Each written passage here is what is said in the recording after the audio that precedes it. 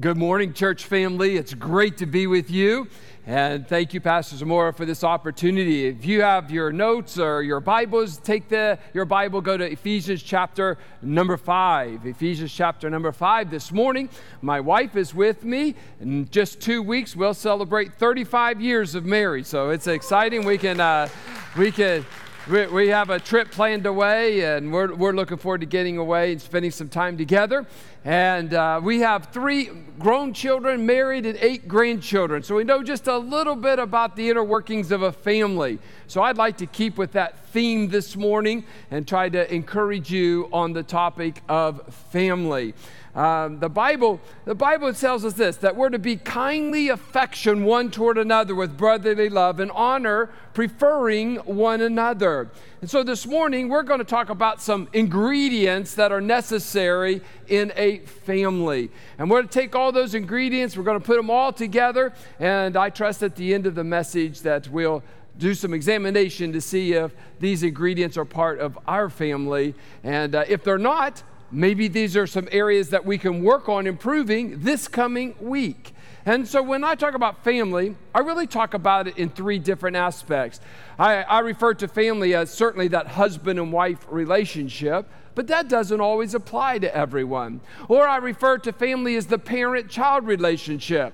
And many of us, we have children. We can understand that relationship. And then certainly in a broader context, there's the brother-sister-Christ relationship that happens within the church family. And that would apply to all of us this morning. So this morning's message certainly is applicable to every single person in this context. And so we use this term family. You have a handout there. We're going to take the word family, break it down. Trust that maybe you can even share this message sometime this week in your work relationships, your family relationships, and it can be a help and encouragement to you.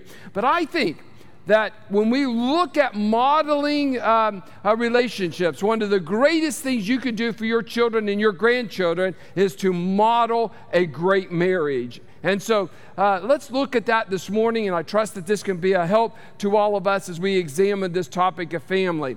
Our text verse is taken from the book of Ephesians chapter number 5 and verse number 21. It's a great chapter about family. I'm just going to look at this one verse this morning. It says this, submitting yourselves one to another in the fear of God.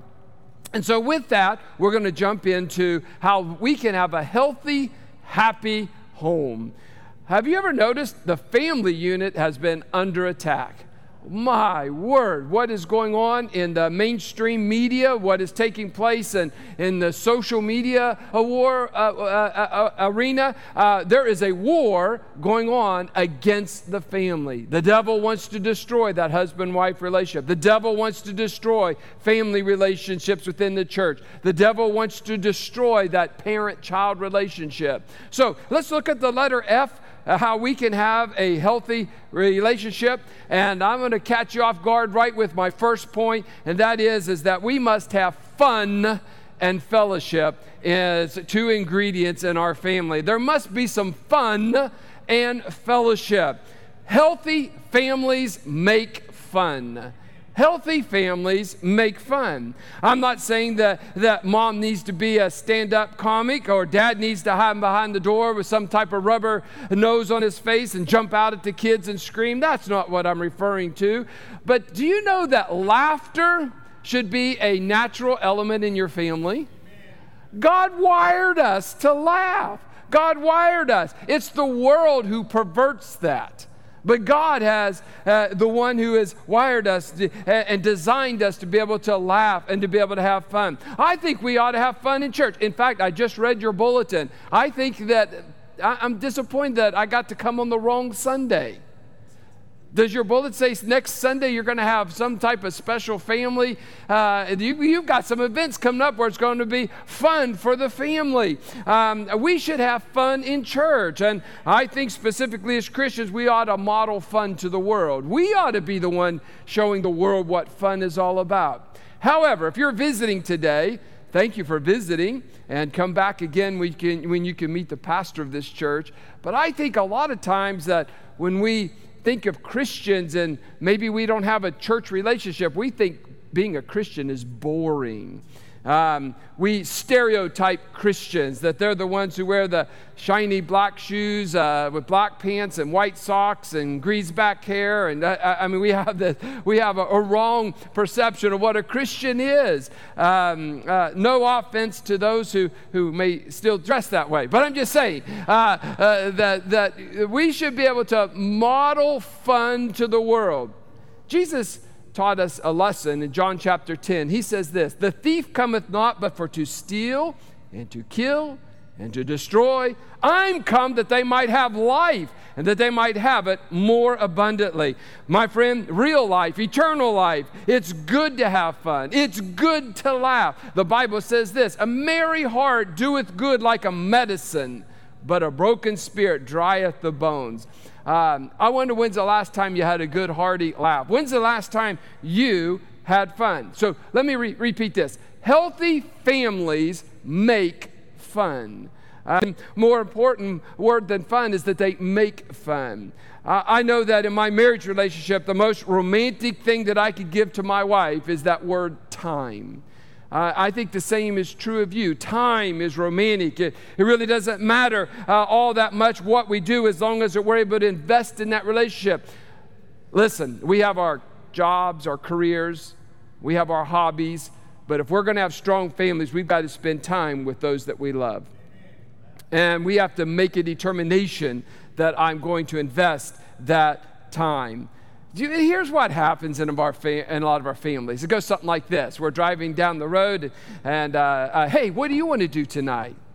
I don't know. What do you want to do? I don't know. You decide. Whatever you want to do. I don't care. Well, let's decide over dinner. Okay, where would you like to go to dinner? I don't know.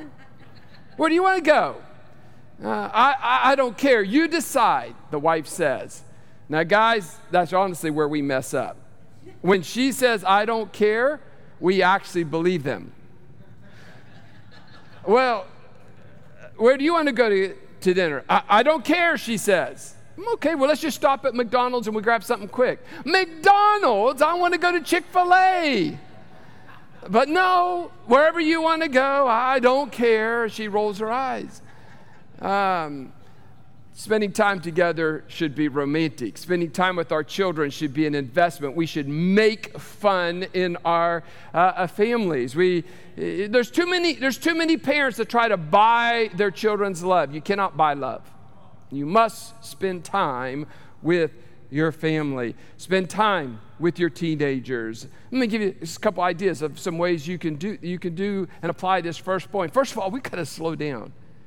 This is a lost art that we live in the rat race of life, and it's actually controlling us instead of us controlling it. But we need to slow down your life, spend some time with your family, schedule some fun time, schedule some play time, if I could put it that way. If you're married, schedule a date night. You say, "I'm already married." No, schedule a date night where you can go out and set aside all of the busyness of the world. Schedule a time where you can go out and spend time with your children. Maybe be thinking, is there a fun way to do this activity? Make fun. How about do the unexpected? Do something that's unexpected. I said this recently to someone, and a couple said, "Hey, we've been married 50 years. We don't date each other anymore."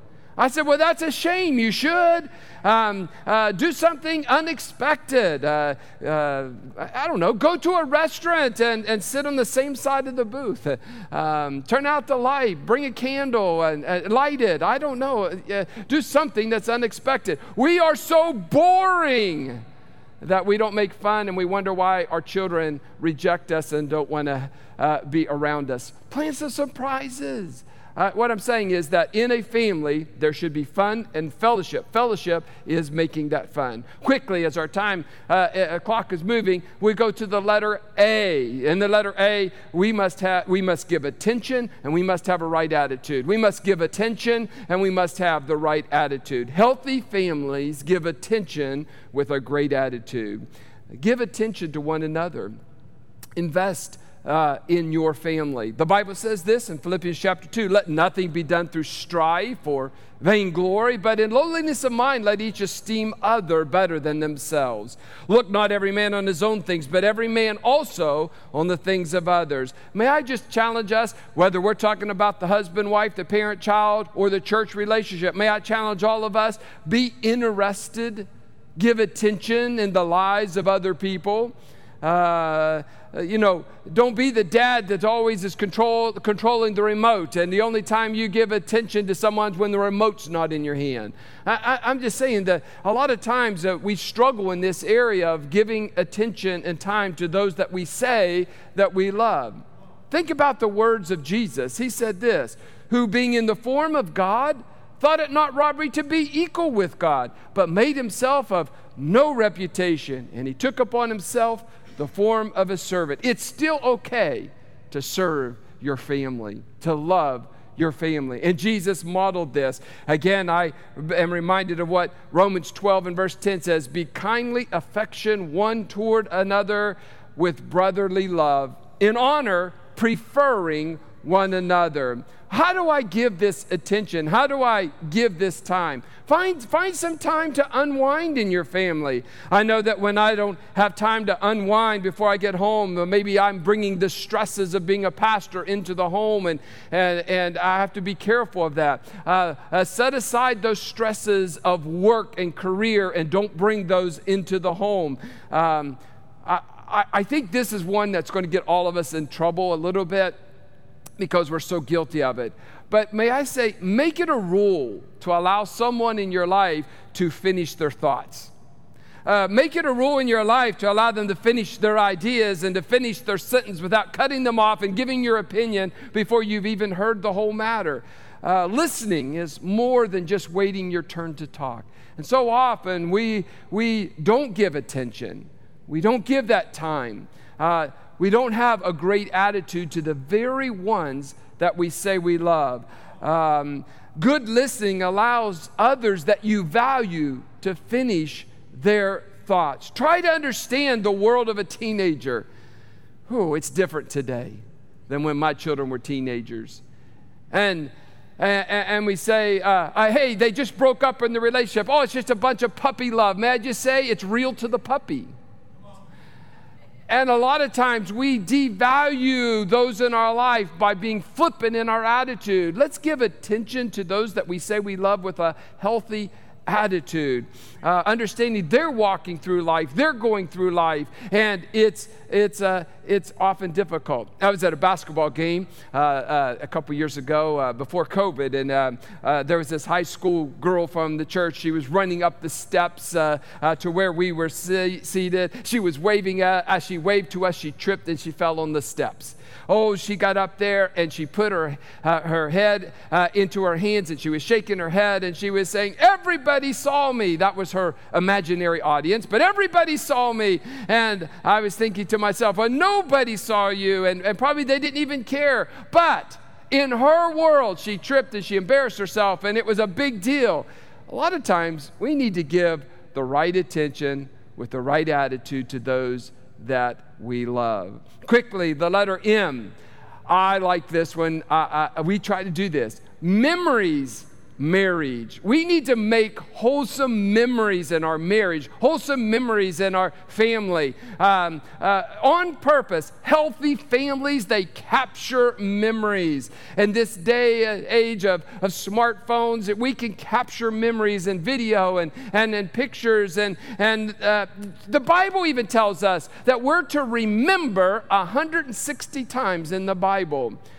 Remember these things. Deuteronomy chapter 4 says this, only take heed to thyself, keep thy soul diligently, lest thou forget the things which thine eyes have seen, and lest they depart from thy heart all the days of thy life. But teach them to thy sons and thy sons' sons. In other words, we are to remember the things that God has done for us. Remember that day when you were saved. Remember that day when you were baptized. Remember that day when you were married. Remember that day when the first child was born and the second child was born. Oh, we don't. By the time third and fourth, we don't remember those. But anyway, we're to remember. We should remember, and we should create those memories. Why do we take the Lord's Supper?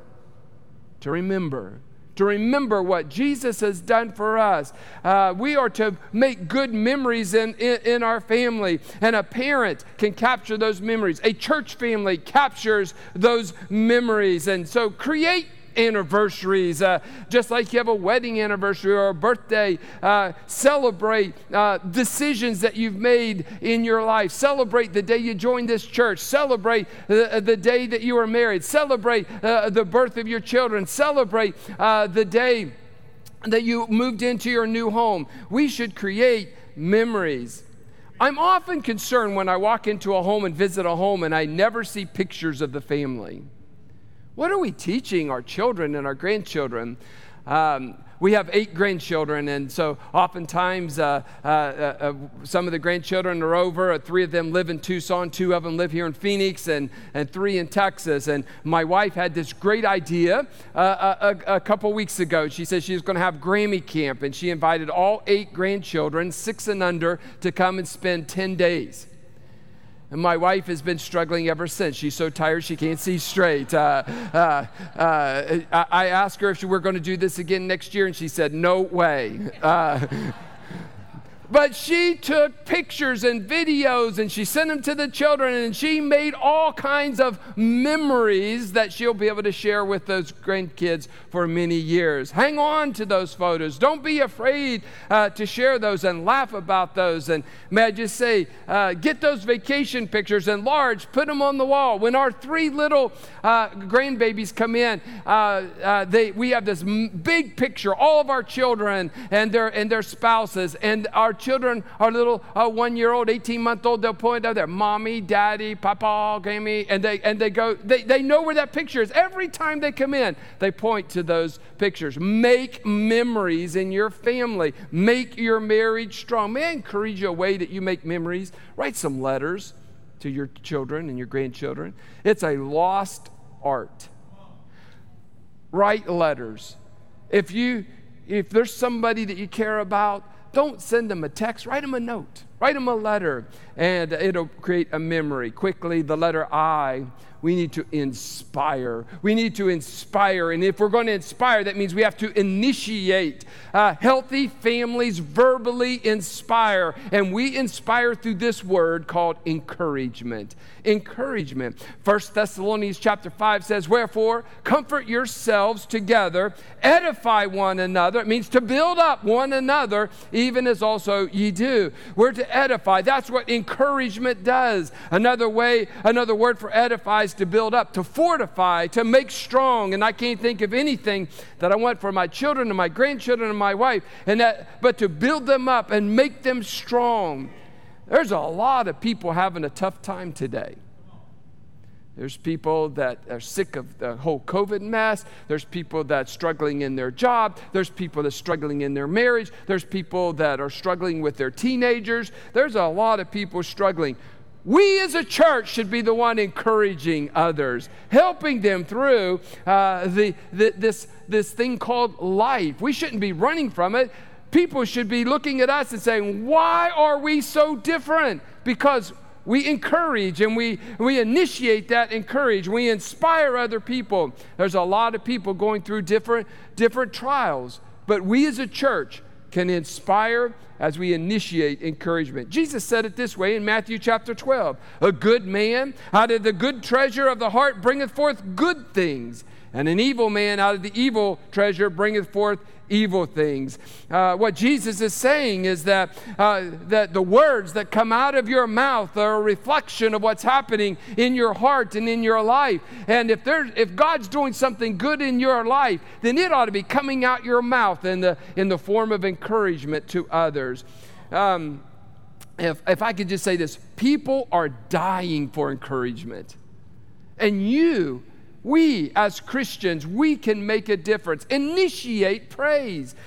We hold on to encouragement like it's something really expensive. May I just tell you, it's not expensive. It's free. And we all have the ability to do that. I've never met a single person in all of my 26 years of pastoring, I've never met a single person that said, "Oh, Pastor, please stop encouraging me. I've had it up to here with your encouragement. I can't take it anymore. Please, no more notes, Pastor." On the contrary, I'll say, "Hey, listen, I wrote 30 notes today," and some lady after church say, "I didn't get one of those notes." People are dying for encouragement, and we can initiate. How do we encourage? Find someone doing something right, reinforce that. Tell them thank you for that. Thank you for those who work in the nursery today. Thank you for those who work in the sound booth today. Thank you for those who encourage through singing and praise. And thank you for those who are serving in security. Find someone doing something right and encourage them. Yay, your children accidentally made up their bed today. Encourage them, praise them, reinforce that positive behavior. Weigh your words carefully. In the book of James, the Bible tells us that the tongue is just a little small part of our body, but it's like a fire. We can either hurt with those words or we can build up with those words. I want to challenge you to use those words to inspire, to encourage. Someone in your life needs encouragement today. Wonderful story was told about a young lady back in 1980. She lived on a farm, and she grew up in a farm, and this was when a time period when the milkman actually came and he would deliver milk at their front door. Oh, this little girl, couldn't wait to see the milkman bring those glass bottles of milk, and he would rub the top of her head and said, "Hey, how's my Miss America doing today?" And then next week he'd come back, say the same thing. "How's my little Miss America doing today?" Well, in 1980, this young lady won Miss America. And in her acceptance speech, she even said, gave this story and gave credit to the milkman. And she said, "Those words shaped my life." He was always so encouraging. How many of us are quick to criticize and slow to encourage? And oftentimes in our families, it's even exasperated. We're really quick to criticize in our families and very slow to compliment or encourage. There's power in your words. Well, we come to the letter L, and that is that, yes, we're to love, but we're to learn. We're to learn. We're to love and we're to learn. Healthy families, they love without condition. Now, I'm not a very good counselor. I do a lot of it, but I'm not very good at it. Because I know that counselors are supposed to say things like this. "Now, what I hear you saying, how does that make you feel?" I'm the counselor. I say this. I hear what they say, and I say, "Well, that's a dumb idea. That's not what the Bible says." I'm really direct in my counseling. You come the first time, I hear your problems, I give you what you should do. We come back the second time, and by the third time, if you haven't done that, I'm done. All right? Most of the root of problems are like this, is that we don't ever get to the root of the problem. We don't ever learn what is really going on in someone else's life. And here's what happens. We have children who will say this: "My parents love me when I do good things. My parents love me if I get good grades." And what we're doing is we are sharing with our children conditional love when God says we're to have unconditional love. Contractual love says this: you fulfill your end of the agreement and then I'll reward you. Contractual love is a lot easier than unconditional love. May I just say, parents and grandparents and those who are involved in the church, we should not have contractual love. We should have unconditional love. contractual love is just simply not biblical. Jesus gave us the model for this. He said this, "A new commandment I give unto you, that ye love one another. As I have loved you, that ye also love one another. By this shall all men know that ye are my disciples, if ye have love one to another." May I just stop? What a beautiful sound. You don't want to go to your cars right now, so I just keep on preaching, all right? So,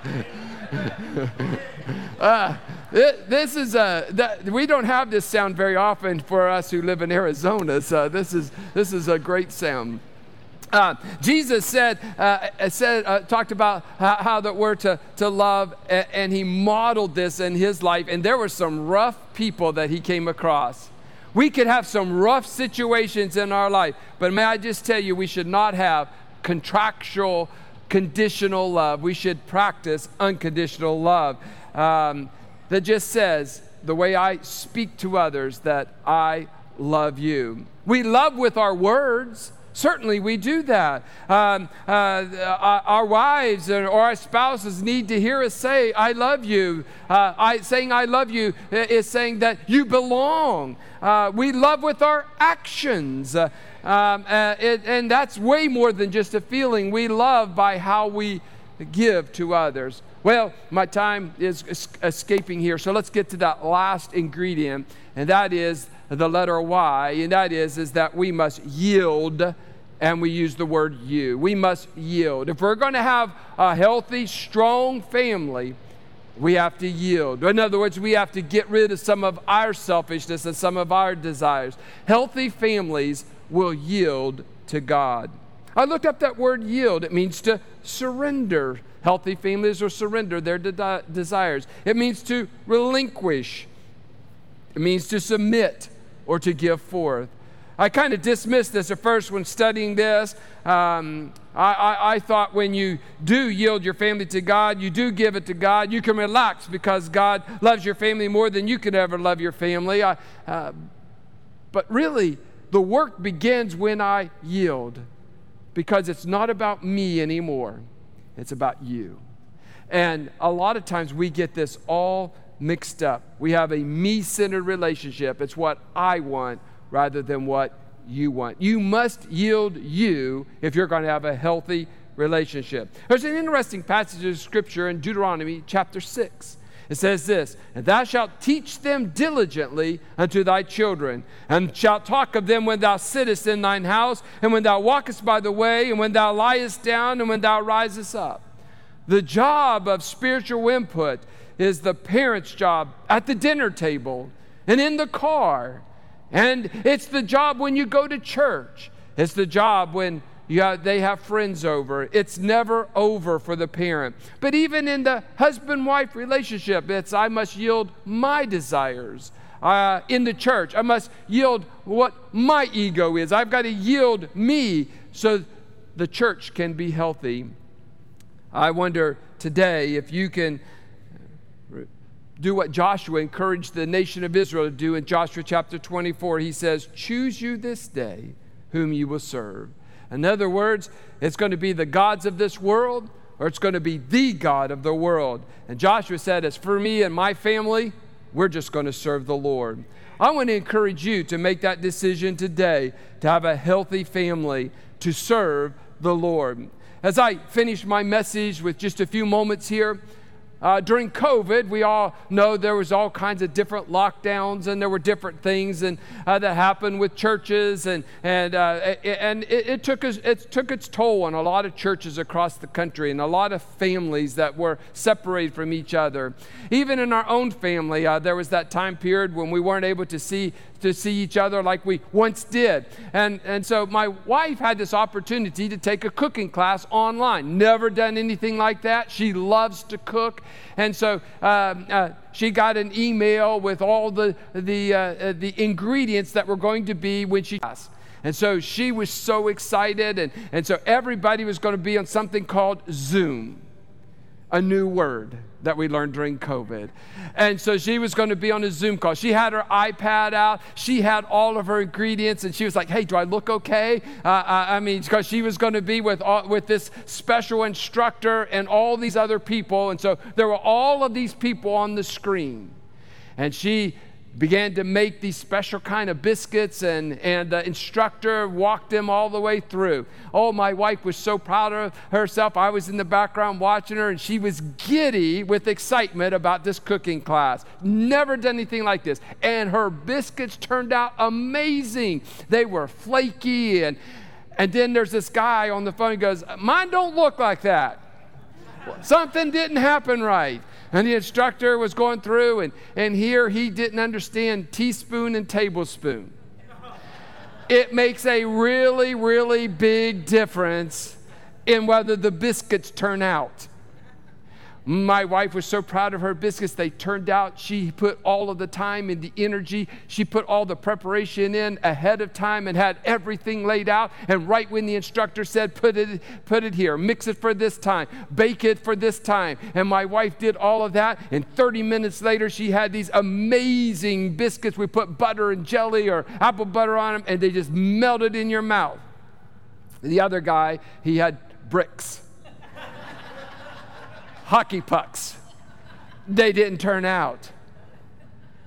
I share that. It's funny, and my wife loved doing that, but the same thing is true of our families.